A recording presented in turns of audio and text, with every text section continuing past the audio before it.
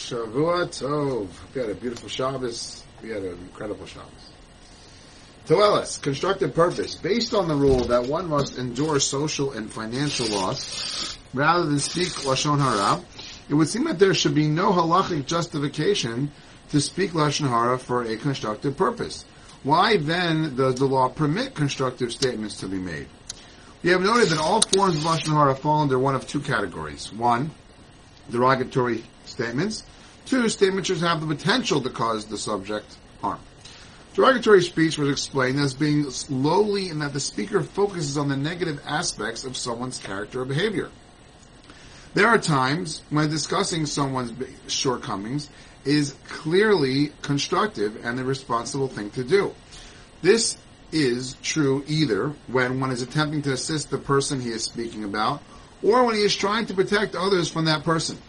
In such cases, though negative traits or actions are being mentioned, the statements made do not constitute Lashon Hara. Destructive speech is Lashon Hara. Constructive speech is not.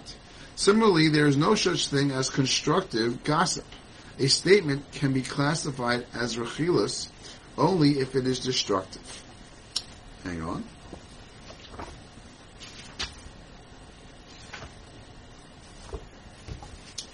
Nevertheless, the Chafetz Chaim refers to derogatory statements made for a constructive purpose as Lashon Hara Litoelis, meaning it has a purpose, seemingly for lack of a better term. We too have made one of the terms Lashon Hara for a constructive purpose at various points in this work. A great deal of sensitivity, objectivity, and knowledge of halacha, of Torah law, is acquired in order to distinguish between genuine constructive speech and what amounts to nothing more than rationalized evil speech. The Chafetz Chaim lists several conditions necessary for a statement to be deemed one of constructive purpose as opposed to evil speech. The conditions for a statement to qualify as constructive, soon to be discussed, must be studied carefully before taking the liberty of making a statement that would otherwise be considered evil speech. It would also be wise to discuss this matter with a competent rabbi, as an incorrect decision can result in irreparable harm. To inspire repentance, God would take note of the leper's repentance and would heal him of his affliction. The Kohen would go outside the Israelite camp to examine the Metzorah. Having been declared healed by the Kohen, Metzorah will begin the purification process, which included the offering of temple sacrifices as detailed in the Torah.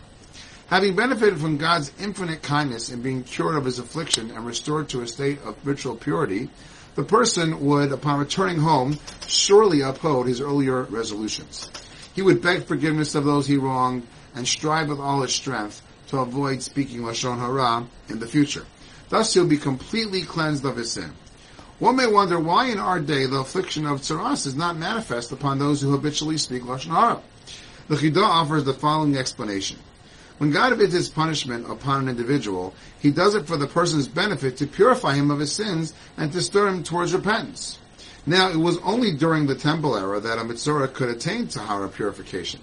Today, however, when due to our sins there is no temple, no sacrifice, and no way for the Kohen to perform the other components of the purification process, if God were to afflict the person with tsaras, he'd remain in his impure state for the rest of his life, without any possibility of ridding himself of it. Therefore, in the absence of the temple, the impurity of this affliction clings only to the soul, but is not manifest on the person's body. Have a wonderful week.